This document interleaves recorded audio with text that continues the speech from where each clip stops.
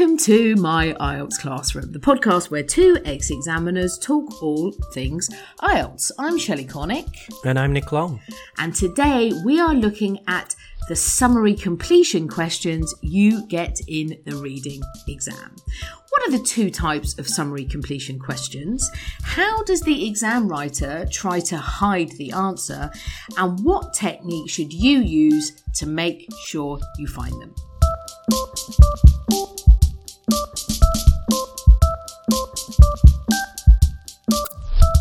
Nicholas Lone, good morning, good afternoon. Charlie Cornick, Michelle, good morning. How are you? I'm all right today. Had a good sleep last night, which was very much appreciated, yeah. That's important, I think. It is. You always want to get a good night's sleep on a Sunday to set you up well for the week. Mm-hmm. Yes, I also too slept very well. We have a new number for this week, don't we? 100,000. 100,000. That's how many downloads we have just passed. Mm-hmm. I think it was Saturday night we passed, didn't we? Yeah, Saturday, Sunday. It was this weekend. Amazing. So that's 100,000. It's not 100,000 people, but it's 100,000 downloads since we began. Mm-hmm. But if we imagine that those downloads are people... That's quite a lot of people, isn't it? It sounds like a maths question at school. How many Wembley stadiums could you fill with 100,000 downloads? At least 2, I think. We'll be on the way to 2, yeah. Yeah. So, I mean, that is a huge number of people who've listened to us. I don't want to sound big-headed, Nick. I still think we could get more listeners. Probably, yeah. I think there's lots of IELTS students out there, isn't there? There are lots of IELTS students out there, and I genuinely think that the stuff that we provide each week is... golden. Golden would be the word, yes. So, thank you very much if you have contributed just one of those downloads. You must have done if you're listening today.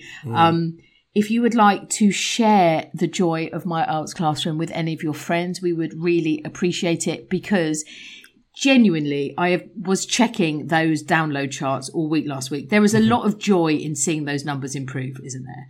So, thank you. And it's what gives Nick and I the motivation to continue. Mm-hmm. So, yes. In other news, I'm still waiting for IDP to get back to us about applying for IELTS score breakdowns. We've had many more students this week who've received them from the British Council. Good. So, yeah, some of them extremely interesting. One of our students, Ginny, she got all 7s in Task 2 and all 5s. Wow. In Task 1. So what was the overall score? That's interesting. She got a 6.5. So that's the weighting, isn't it, that is the talked weighting about before? Yes. And when I said to Ginny, mate, what happened in part 1? She said, oh, I ran out of time. I only wrote the introduction and the overview. So she said I wasn't expecting anything great. So I think she must have written a pretty good introduction and overview. To get 5, it's not bad. To get 5, yeah. But that's the sort of information you can find out if you do apply for your breakdown. It's free. If you took your test with the British Council, just copy and paste the template that we have got on the blog.myieltsclassroom.com. Just look for the episode which is about breakdown of scores. It's still on the front page. Do that. It's great information. The other thing is, finally, Nick, I updated the 50 recent IELTS essay questions. Yeah, I saw that, yeah.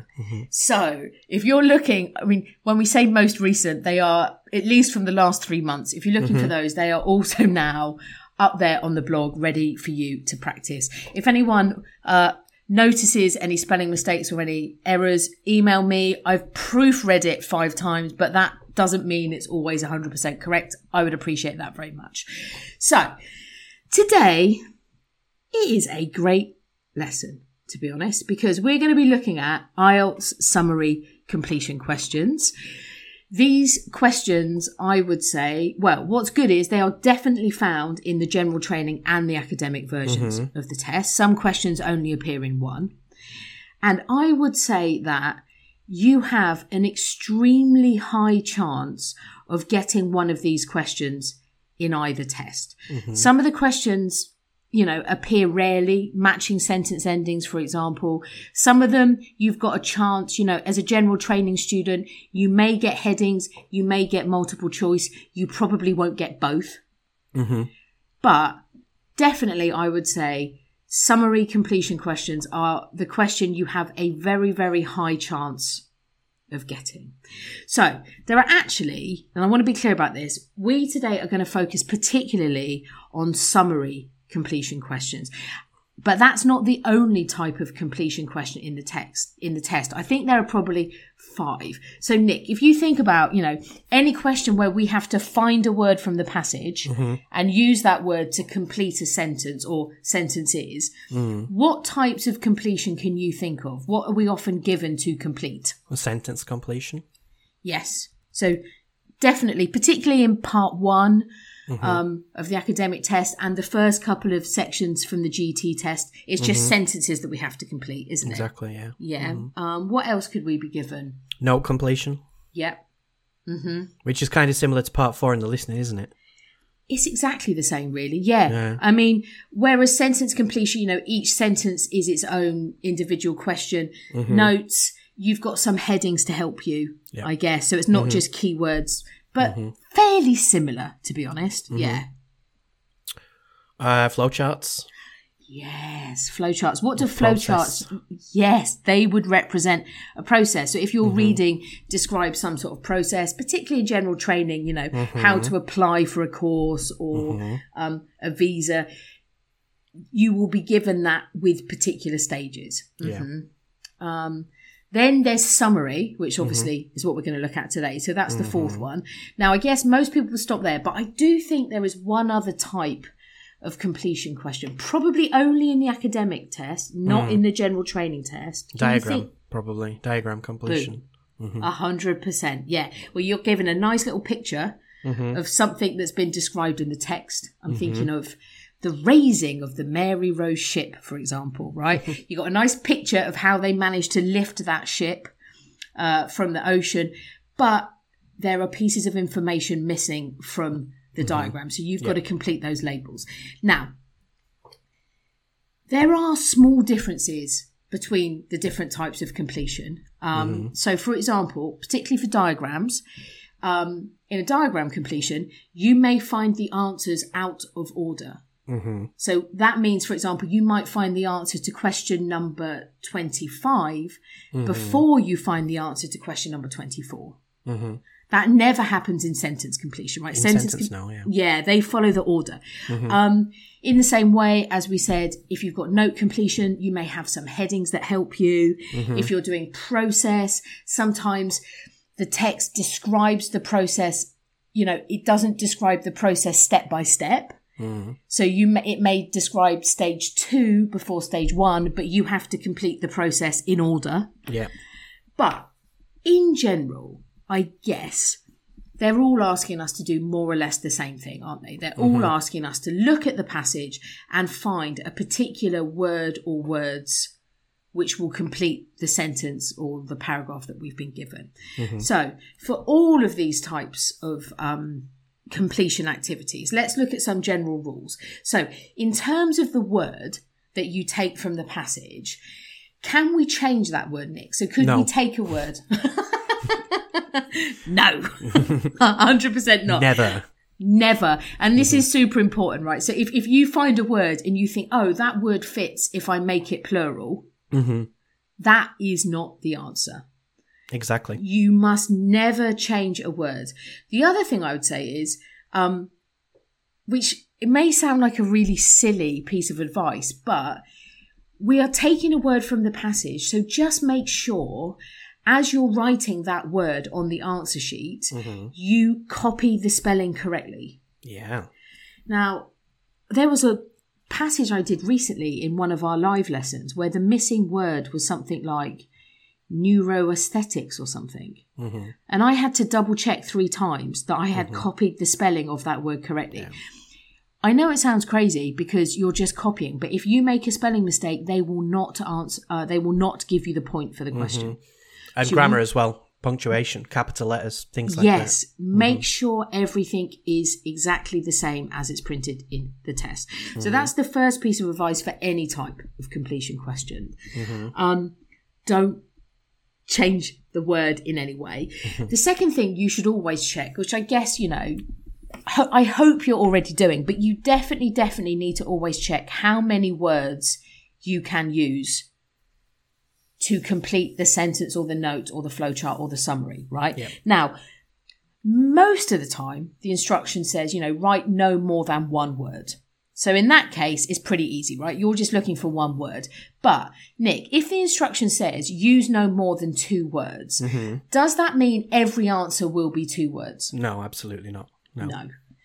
But does it mean at least one answer will be 2 words? One will be 2, yeah. Yes.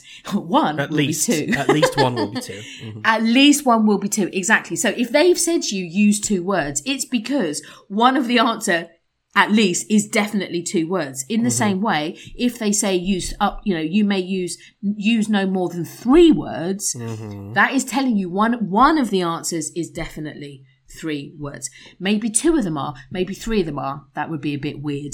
I don't know, but all I know is one of them definitely is 3 words. And that could actually help you find the answer sometimes, because you know that you're looking for a chunk of words. Yeah. Now, the really important thing is, if the answer says, use no more than 2 words, you must use 2 words that appear next to each other in the passage. So like a silly example, but let's imagine that, you think the missing words from the space are large pink elephant, right? But you can only use 2 words. You could say large pink because they go together. Yep. You could say pink elephant because they come together. But you can't say large elephant.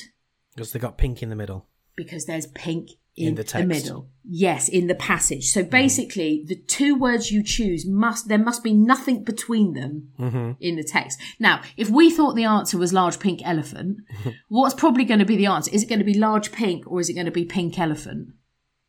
I think it depends what's written on the summary. Probably pink elephant, because usually it's noun, isn't it? Exactly, right. But so if the question is what type of elephant, then it's going to be large pink. Large pink. I mean, as Nick just said, 90% of the time, just like completion activities in listening, as Nick mentioned, we've discussed listening part 4, note-taking. We've got a whole episode on that, which you can go and listen to. The answers are usually nouns. So if you're not sure, well, do I need the large or the pink or the elephant? You're probably going to need the noun. And then you just need to think, do I really need the word before? Do I really need to add pink? Does that change the meaning of the sentence? Is it just extra information, or can I leave it? So I would say usually you're going to use the noun and the word before the noun if you need 2 words. Now, just because 90% of the time the answer is going to be a noun, not always, but most of the time, that doesn't mean we can't look at the summary or the words before the space and after the space to get some kind of clue about the type of word we're listening for, because actually there's not just one type of noun in English, is there? Nope. No, we've got singular nouns, we've got plural nouns, and we've got uncountable nouns. Yes. So I would say, in the past, they did used to remove other types of words. There were verbs, there were adjectives, and you should spend some time thinking, right, what do I need here? Is it an adverb? They never remove adverbs now. That's not really a consideration now, because most of the time it is just going to be a noun. But I still think you should look before the space and after the space to think, what type of noun am I looking for? So, for example, Nick, how would we know that we were looking for a singular noun? Well, if there's an article before it. Yes. So it might be an a or an an, basically. Yeah, before and the space. If it's look at the verb that's before or after it. If it's has, for example, then we know it's a singular noun. Yes, you would have some sort of singular verb, like is or has. Something like that.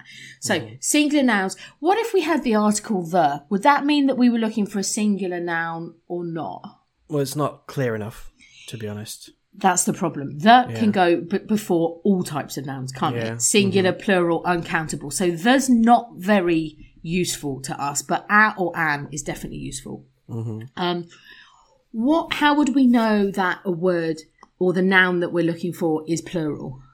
If it had, before, instead of is and has, if it had are or have, we would know. Yeah, so we'd look some sort of plural verb. Yeah. Or if there was a quantifier before it. Some, many, something like that. Very a lot good, of. Nick. Yes. They actually do that quite often. So don't forget about quantifiers, because they are also a big clue that we're looking for some type of plural noun. So either a noun with an S or some plural form of the noun, like children, for example. All right. Now, uncountable nouns, I guess, are a bit tricky. In terms of the verb, what type of verb would we have with an uncountable noun, Nick? Again, it would probably be singular, wouldn't it? It would be singular, yes, because Singular you verb. can't count them, so it can't be plural. So again, is, has, plays. Are there any other clues that we're looking for something uncountable? Different quantifiers. So much, for example. Yes. That Also is a good. lot of, I guess, you could say, but which you could use for plurals, but it could be uncountable. Also, I would say if the word is starting a sentence with a singular verb, it's probably going to be an uncountable noun, because we don't usually write sentences that just start with a singular noun, do we? We With don't no say article. with no article. We don't say computer is useful. We would say a computer is useful or Exactly. computers are useful. So if you've got a space, if you think you've got some sort of like noun at the beginning of a sentence with a singular verb, that will probably be something uncountable. Now, to be honest, some of you may be thinking, oh, I get confused with singulars, plurals, that type of thing. If that's the case, that's okay. I just think that these are sort of simple rules that can help narrow down the type of word that we're looking for.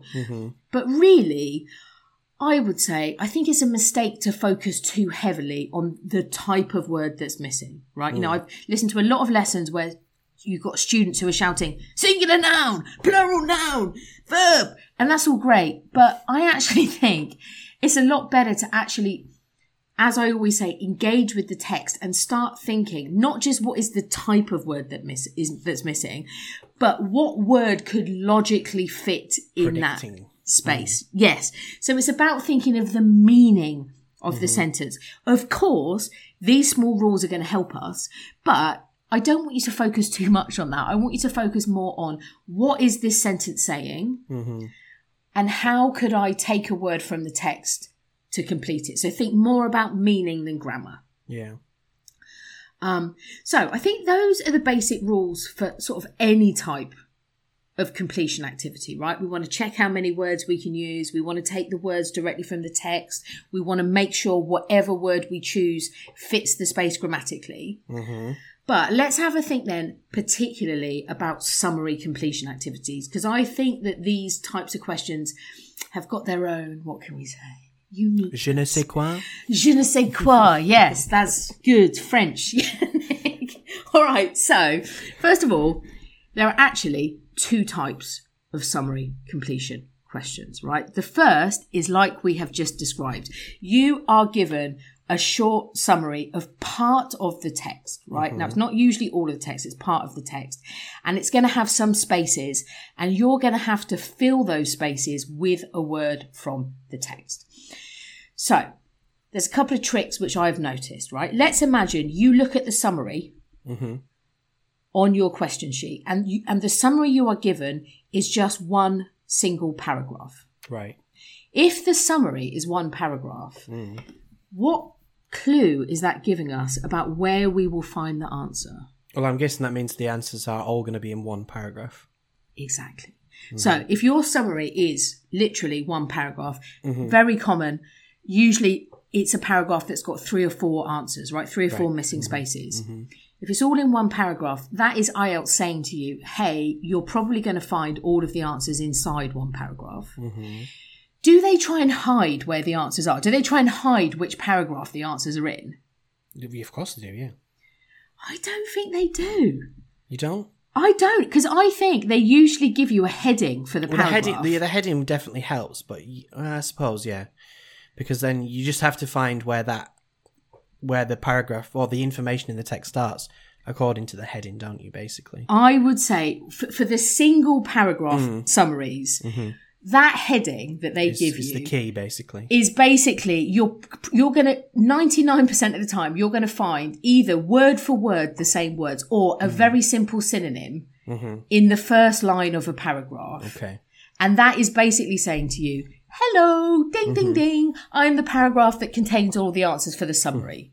I haven't got it here, but I think there's in our lessons. Fake eggs. Yes. The example we use, I think the summary, so it's a text about turtles, and the summary has got the heading, making convincing sea turtle eggs. Making convincing sea turtle eggs, yeah. And in the text, the first line of a paragraph says something like, there are many ways to convincingly make sea turtle eggs. I mean, it's slightly different. It's not word for word, but... Yeah, that one's tricky, though, because I remember that one, and in the paragraph before, there's a lot of information about sea turtle eggs. Yeah, right. So it's the word convincing. Yeah, that's what you're really looking for, because if you start reading, I think it's paragraph C. If you start reading paragraph C, you're not going to find anything. It's in paragraph D where the answers begin. Yeah. So maybe I'm being too kind to IELTS. Maybe they don't always make it really obvious, particularly in general training. But I do think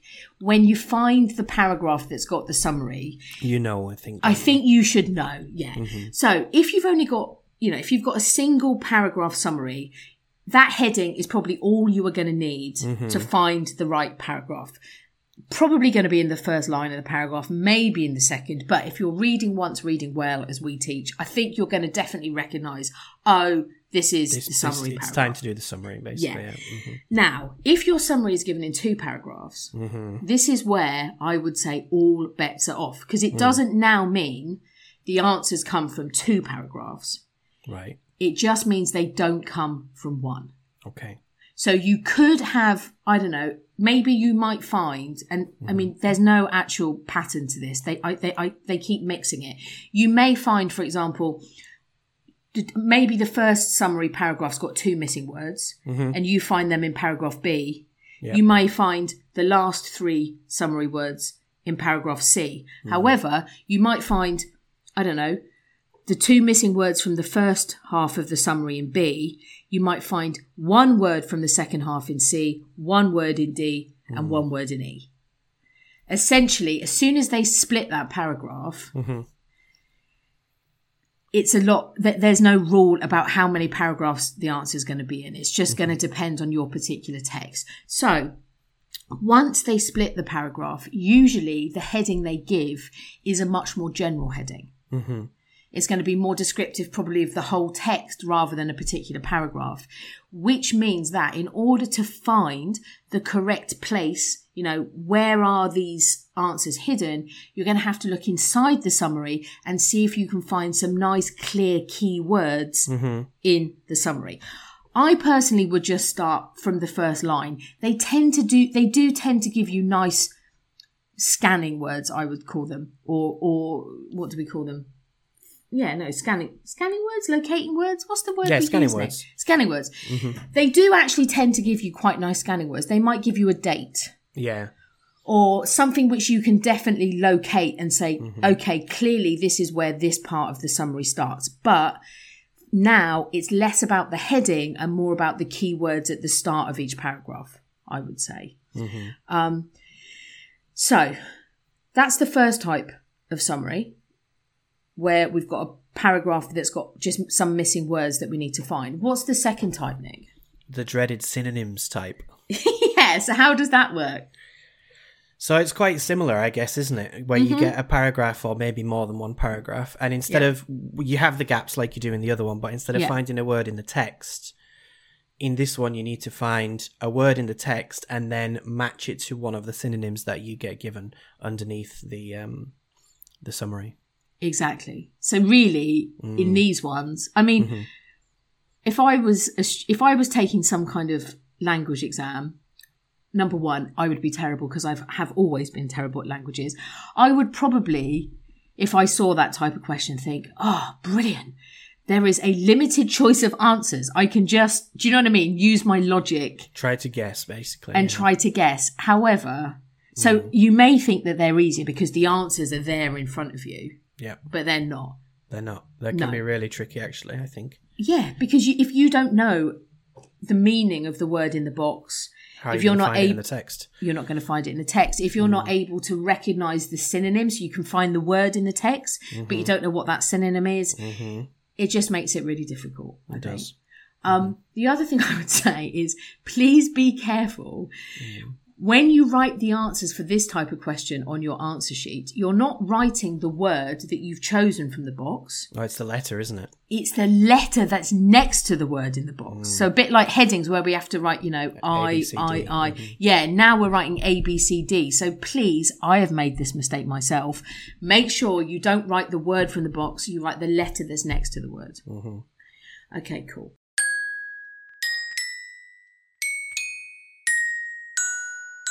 Hey, hi Shelly, this is Mercy from India.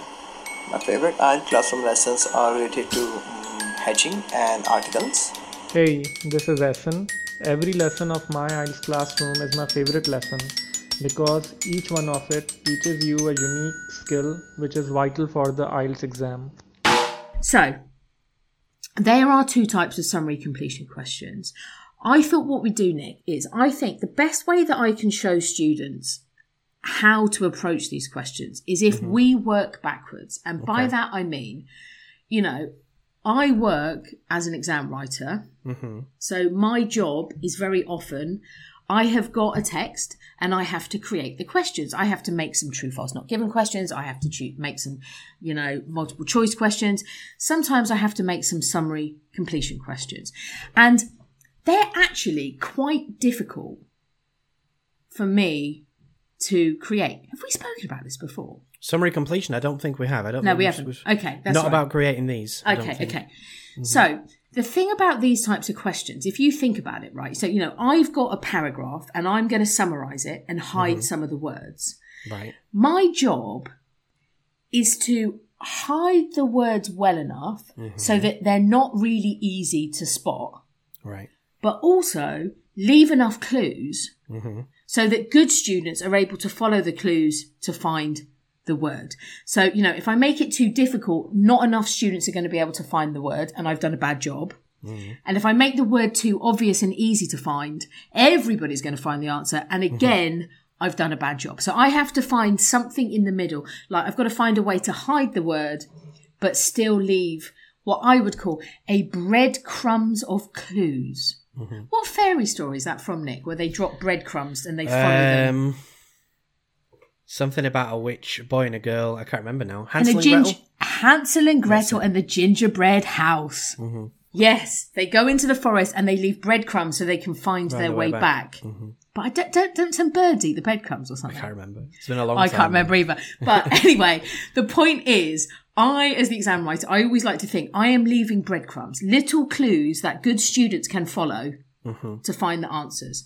So, essentially, I'm going to talk you through, Nick, what I would do, step by step, how I would create one of these summary completion activities. Okay. So, let me see if you can guess, Nick. So, I've got a passage. What do you think would be the easiest way for me to try and hide the information in the passage or make it more difficult for the students to find? Well, the best way, I think, would be synonyms, for sure.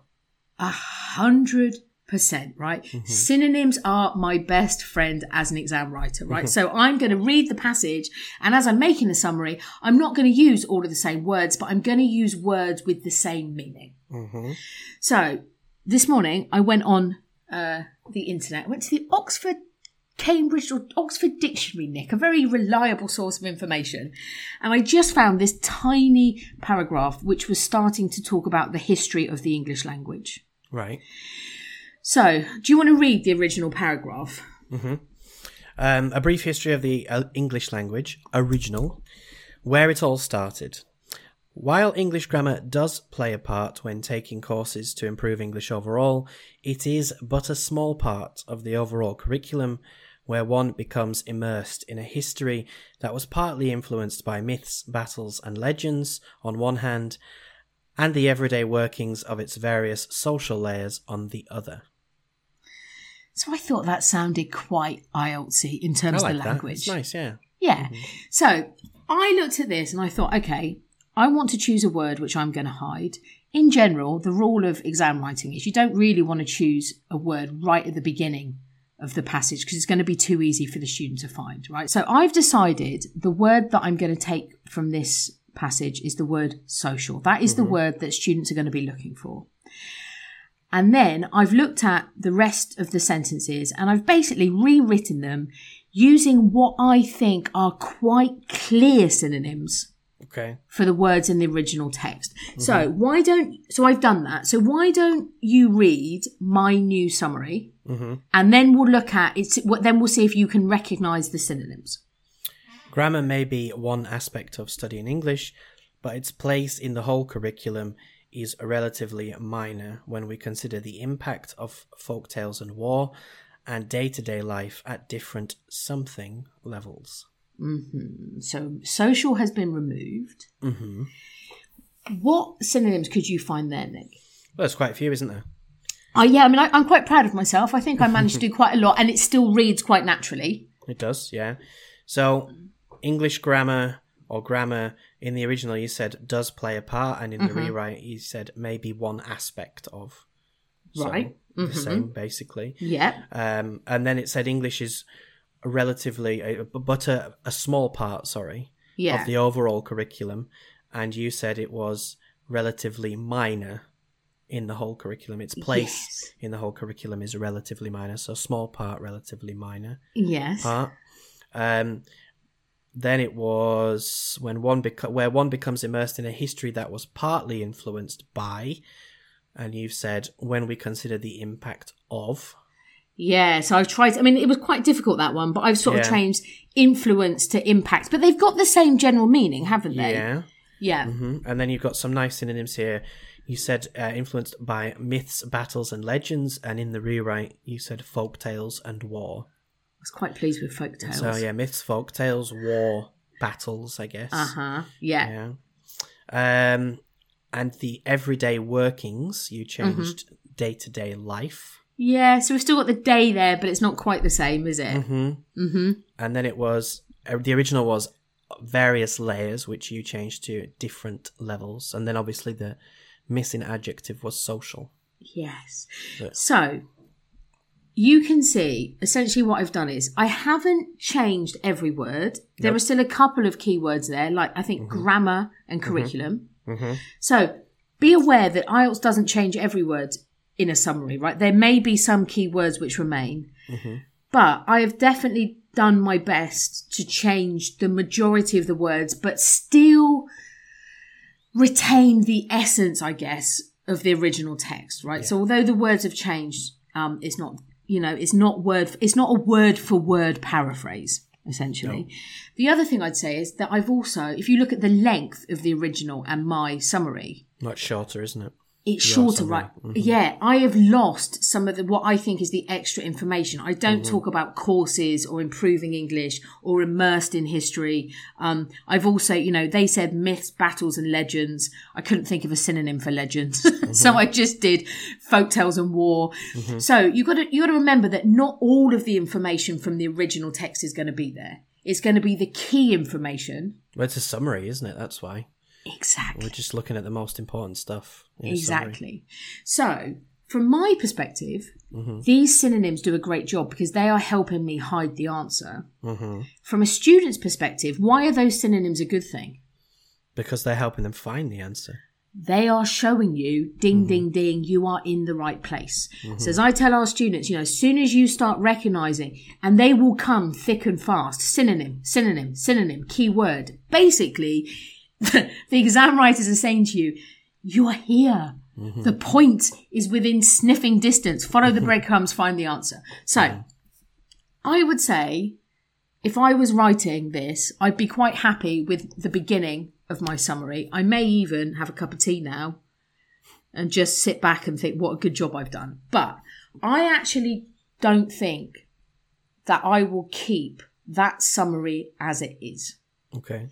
It's got a lot of good synonyms in it, but I still think it might be too easy. Too obvious. Could you guess why it may now, even with the synonyms, be a relatively what I would call weak question, i.e. a good question for the weaker students? IELTS has some of those. Yep. But it wouldn't be a good question if I was trying to target the stronger students. I think if you are like a 6... I think you could probably know you're in the right place from the synonyms. You might not know the word folk tales. Right. You might not know exactly what relatively minor means. But you can still see that it's clearly, you're in the right place. You're in the right place. And I think what makes it easy is that the summary that I have written now to begin with basically follows the order of the original text. So the second thing that I'm going to do is, for a more difficult question, is I'm going to say, okay, I've replaced a lot of the words with synonyms. Now, to really, I want to swear, but I'm not going to really mess with the students' heads, I am now going to take that sentence and I'm going to basically not jumble it, but I'm going to change the parts of the sentence so that they no longer follow the same structure as the original. So once I did that, this is now my second summary. So so it's the same part of the text. I've used the same synonyms, but let's look at this one, which I think is more difficult. Okay, grammar may be one aspect of studying English, but its place in the whole curriculum is relatively minor when we consider the day-to-day life at different something levels and the impact of folk tales and war. So, more or less the same, but I have changed something in this second one. What have I changed here? You've put folk tales and war at the end. Yes. Before the after the answer instead of before it. Yeah. So essentially what I've done is in the original one, it said that it was, history's influenced on the one hand by myth, battles and legends, and on the other hand, the everyday workings of social layers. All I have done is change the order of the information in that list. Yep. So rather than having myths, battles and legends first and then social layers, I've just changed it so social layers is first and myths, battles and legends is second. That is a very, very simple switch. But for many students, that could be enough to make it substantially more difficult for them to find the answer. Why do you think that is the case? Why does that make it more difficult? I think it's just because maybe you're, like, if you're a weaker student, maybe you're expecting it to be in the same order. Yeah, I think that's what it is. And I think if you're a higher level student, you know that on the one hand and on the other hand are giving you sort of two equal ideas. Yeah, so they can... So they can be swapped around with no difference in meaning, basically. Yeah, absolutely. And I'd say for a weaker learner who's just following, oh, look, there's the synonym, there's the synonym, there's the synonym. Suddenly, they're going to find the synonym. So they're going to basically find the synonym for folk tales at war at the end of the sentence.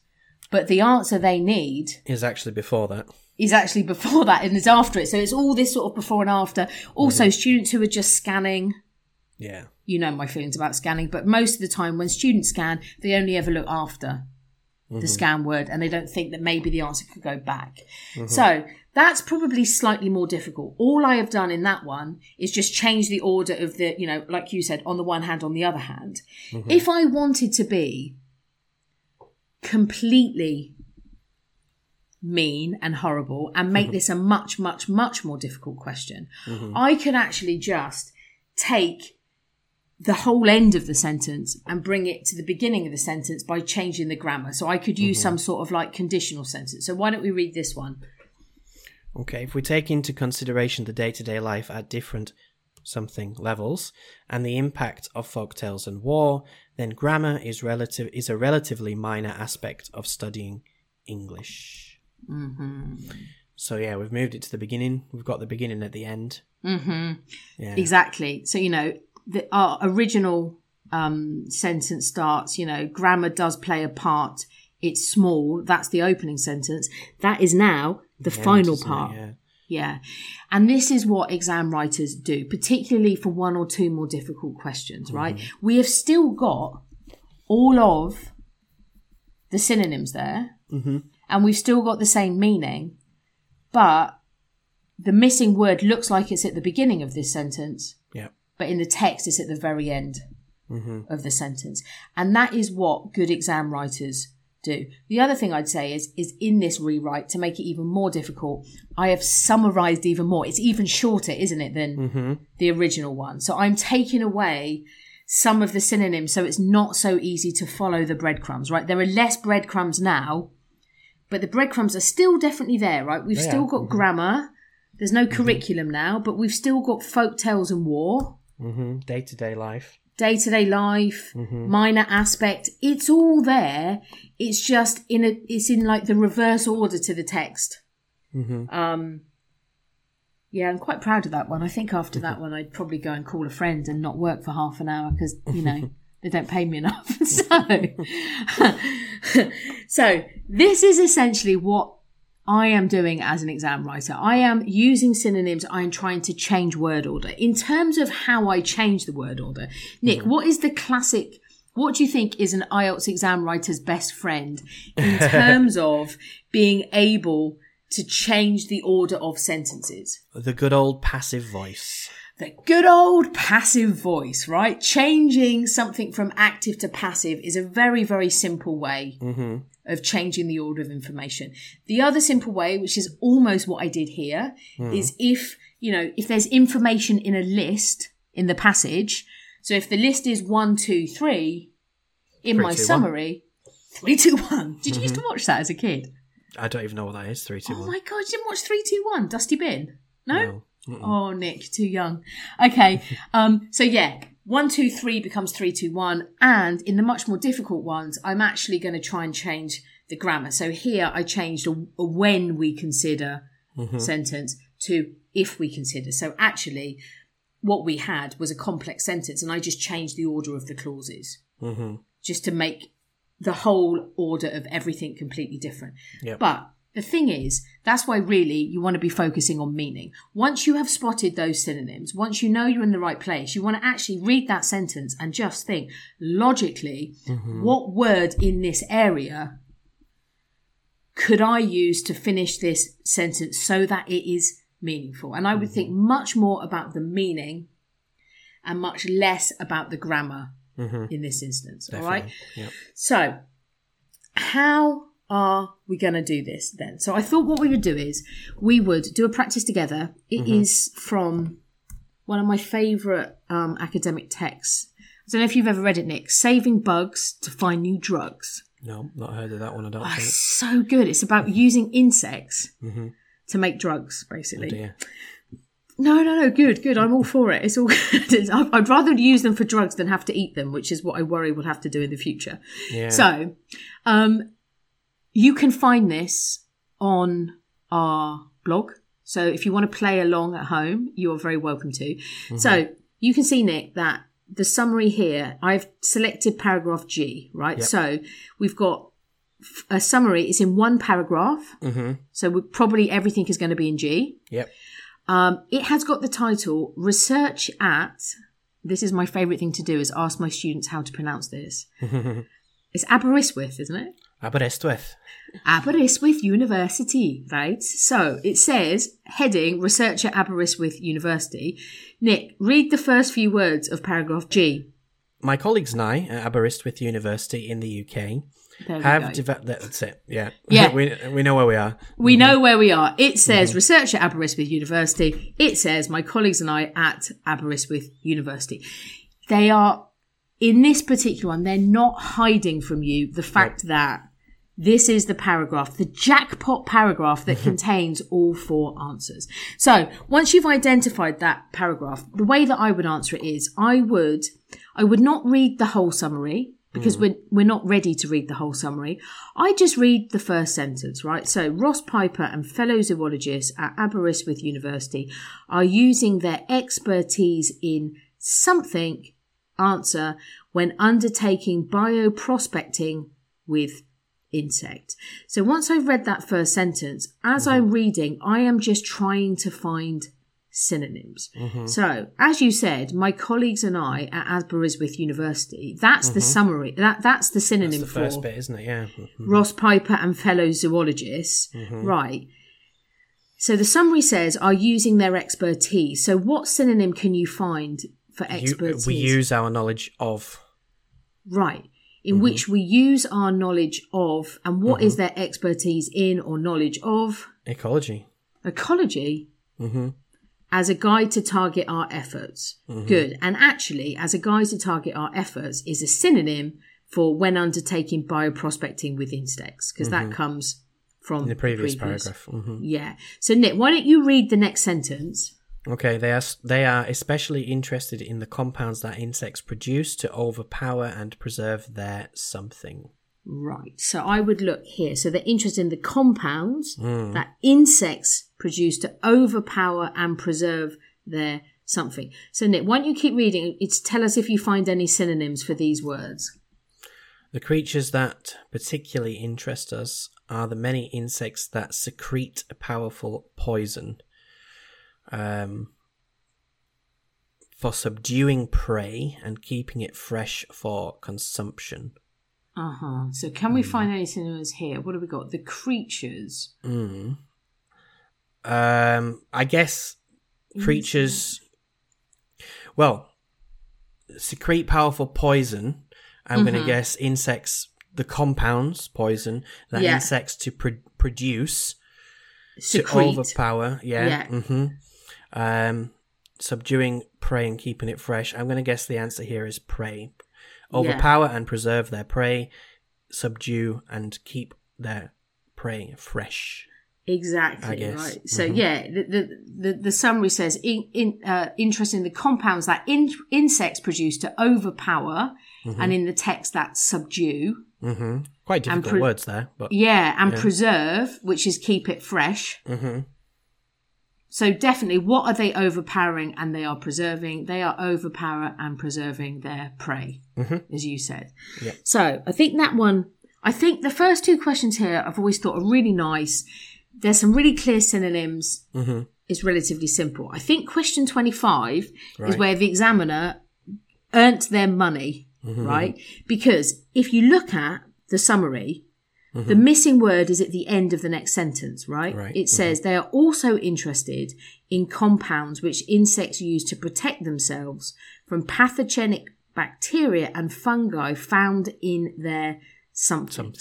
So they use compounds which the insect use to protect themselves from bacteria found somewhere, I guess.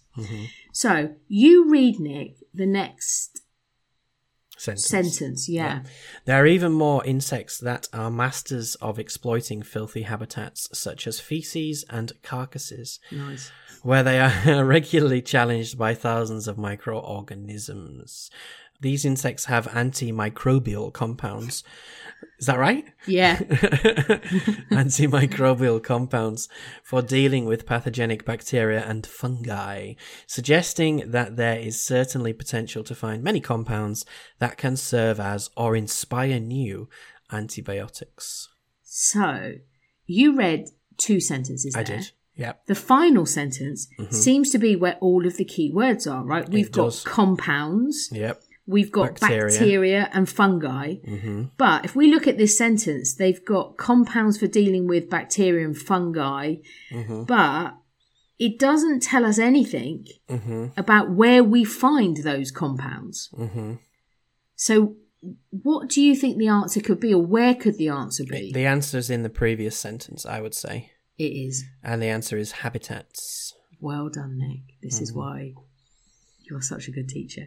The answer is habitats, but can you see how, if you're just matching the key words, you would be down here in this final sentence. Yeah.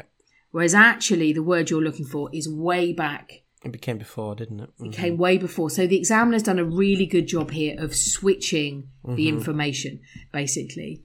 How have they done that, actually? Well, it in the text. It starts going into a bit of detail about their habitats. Yeah, so it gives the habitats first, and it sort of gives the reason why their compounds are good at dealing with bacteria and fungi. I think because it said they've said that, compounds for dealing with bacteria, and here they've got compounds which insects use to protect themselves from. I think that's how they've managed to change the order. Swap it around, yeah. In any case, that question I think is by far the most difficult. Really? I think 25, in this one, 23. I thought you meant in the whole of IELTS or something. Oh, no. In this particular, no, there's much more. Think of some of the multiple choice questions. Yeah, in this paragraph, in this summary, definitely that's the hardest one, for sure. Because 23 and 24 is just follow the text. Oh, synonym, answer, synonym, answer. Here, you got the keywords, but you got to go back to find the habitats. Although I would say the habitats, if you think about it, is the only place in that sense, like the that's word, true. Yeah, which if you is know you're looking a place. for a place. Then... Yeah. And then the final one, just to like make it a bit easier, it says substances will be used for in the development of drugs such as antibiotics then. Antibiotics, the only example of a drug which is in the paragraph. Yep. But I think this gives you a really good, clear understanding of what you should be doing. I would be reading the summary and then searching for the synonyms in the text. Once you do, you know you're in the right place. Then start thinking, where is the word that best fits this sentence? Do I need to go back? Do I need to go forward? They're not always in the same place. Cool. So let's move on then to summaries with a box. And as we said before, the method we're going to use for this is pretty much the same, right? We still need to read the passage, find a word in the passage that we could use to complete the summary, and then find a synonym in the box. So to do this, we're going to look at another question, another text that I like, which is all about microbes. Why we should be more tolerant of microbes. So all I would say is, although the box is annoying because it gives us this horrible extra step that we have to do. Yeah. The thing about the box is that sometimes the words in the box are not always the same. So you mean like you can have singular and plural nouns? Absolutely. And it can help you understand, it sort of narrows the choice down, doesn't it, sometimes? Yes. There's a great, I absolutely love, there's one that we do on the course. It's Is it the one with emotions? Yes, it's having a laugh. And if you look at the words in the box, half of them are just nouns, like stuff like emotion, happiness. Half of them are gerunds, boring. I can't remember, but basically they're gerunds, but they're also adjectives. Yeah. And actually, half of the answers are adjectives. So once you know that, actually, you don't have 8 choices from the box. You've only got 4 because there's only 4 gerunds. Yeah. So knowing the type of, like, spending just a couple of seconds to think about the types of words in the box may help you. It doesn't always help you. But I would say if we look at these words about, we should be more tolerant of microbes, they are all nouns. But I think they're a bit different. So I think, which of the nouns are countable, Nick? So from this one, we've got solution, illness, partnership, and exaggeration. Yes, because you could say a solution, an illness, a partnership. And exaggeration. And exaggeration. Bit of a weird one, because it could also be used in an uncountable way. But those are all definitely countable. So if you had an a or an, those would be the only 4 answers. Some of them are definitely uncountable. Yeah. Cleanliness, nutrition, destruction. Yeah. And then weirdly, regulations. They've strangely put one plural noun. Word. So if there's any verbs there which are plural, we can... You don't even need to think. I think that is very, very strange. Anyway, so what we're going to do then for this one, now, as you can see, this summary is broken into 2. So it's going to be more than one paragraph. It's going to be more than one paragraph. We're actually only going to look today at just the missing words from the first 2, because I think, once you know the technique, you know the technique. So we're going to do the same thing, right? If we look here, because it's broken into 2 parts, the heading, we should be more tolerant of microbes, is not as useful as the keywords inside the summary. So this keyword, the first sentence says Young's book argues that we should be more tolerant of microbes. So we're definitely looking for Young's book. And that's the first line that we've got in the paragraph, isn't it? Young's book in many ways is a plea for microbial tolerance. It is essentially that the first sentence of that summary is just there to help you find the correct paragraph, right? So once you found that paragraph, again, we're going to read the first sentence of the summary. So the summary says, many have, so that many is microbes, right? Many have a beneficial effect and only a relatively small number lead to something. So we've got some are beneficial, so only a small number lead to something bad, I guess. Yeah, I'm going to take a guess from the text. Probably illness. Right. Well, that is a good guess. Fits logically. It does logically fit. So I guess maybe you could say destruction. but I don't think anything else fits there. Actually, to be honest, there aren't any that really fit, are there? Like, if you were just guessing, what is the opposite of something good in the box? Something bad. Something bad. So the only bad things are destruction, illness, maybe cleanliness. No. Yeah. So, but don't guess. Even if you guess and you're right, well done. Have a look. So many have a beneficial effect. Only a small number lead to something. What does the text say? Let's have a look. Pointing out that while fewer than 100 species of bacteria bring disease, many thousands more play a vital role in maintaining our health. So the exam writer has changed the order, right? Yeah. They say many thousands play a vital role. That's second in the sentence. They've started with that. Many have a beneficial effect. And only a small number lead to, as you said, disease. Illness. So if we were doing the first type of summary, we would write the word disease. Yep. For this answer, we're going to write G. Ah, yes, G. G, because G is a synonym of illness. Okay, so then it keeps going. I'll read the summary. And although it's misleading to think of microbes as friendly, we should also stop thinking of them as the enemy. In fact, we should accept that our relationship with microbes is one based on something. Now, this time, if I was looking at the answers, I think this would be much more difficult because I think there's quite a few that could fit here. I think the one that looks like it could be the clear answer is probably partnership. Yeah, but because we need a relationship that's based on something, right? But it could be based on destruction, couldn't it? I guess could be based on cleanliness. Yeah, based on like if you're clean. Yeah.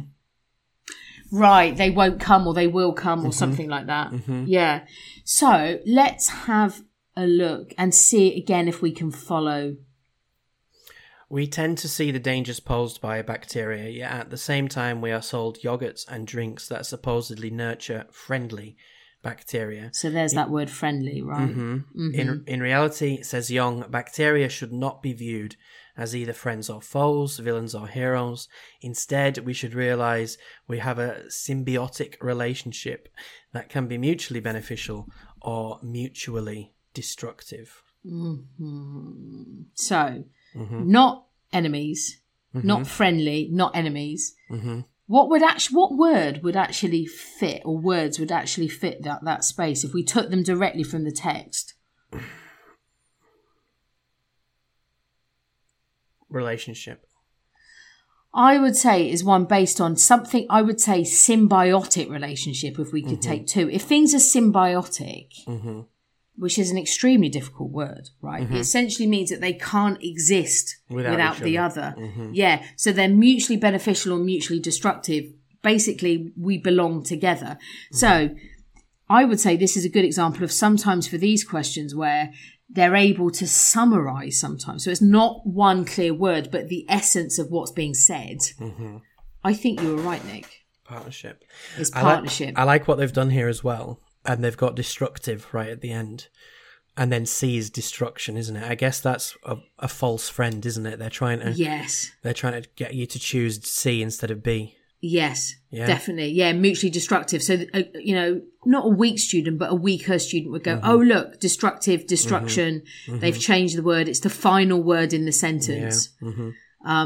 But essentially we're doing the same thing. As we read, we're trying to recognize the synonyms, think of what will logically fit in the space, and then just going down and choosing the synonym from the box. Boom.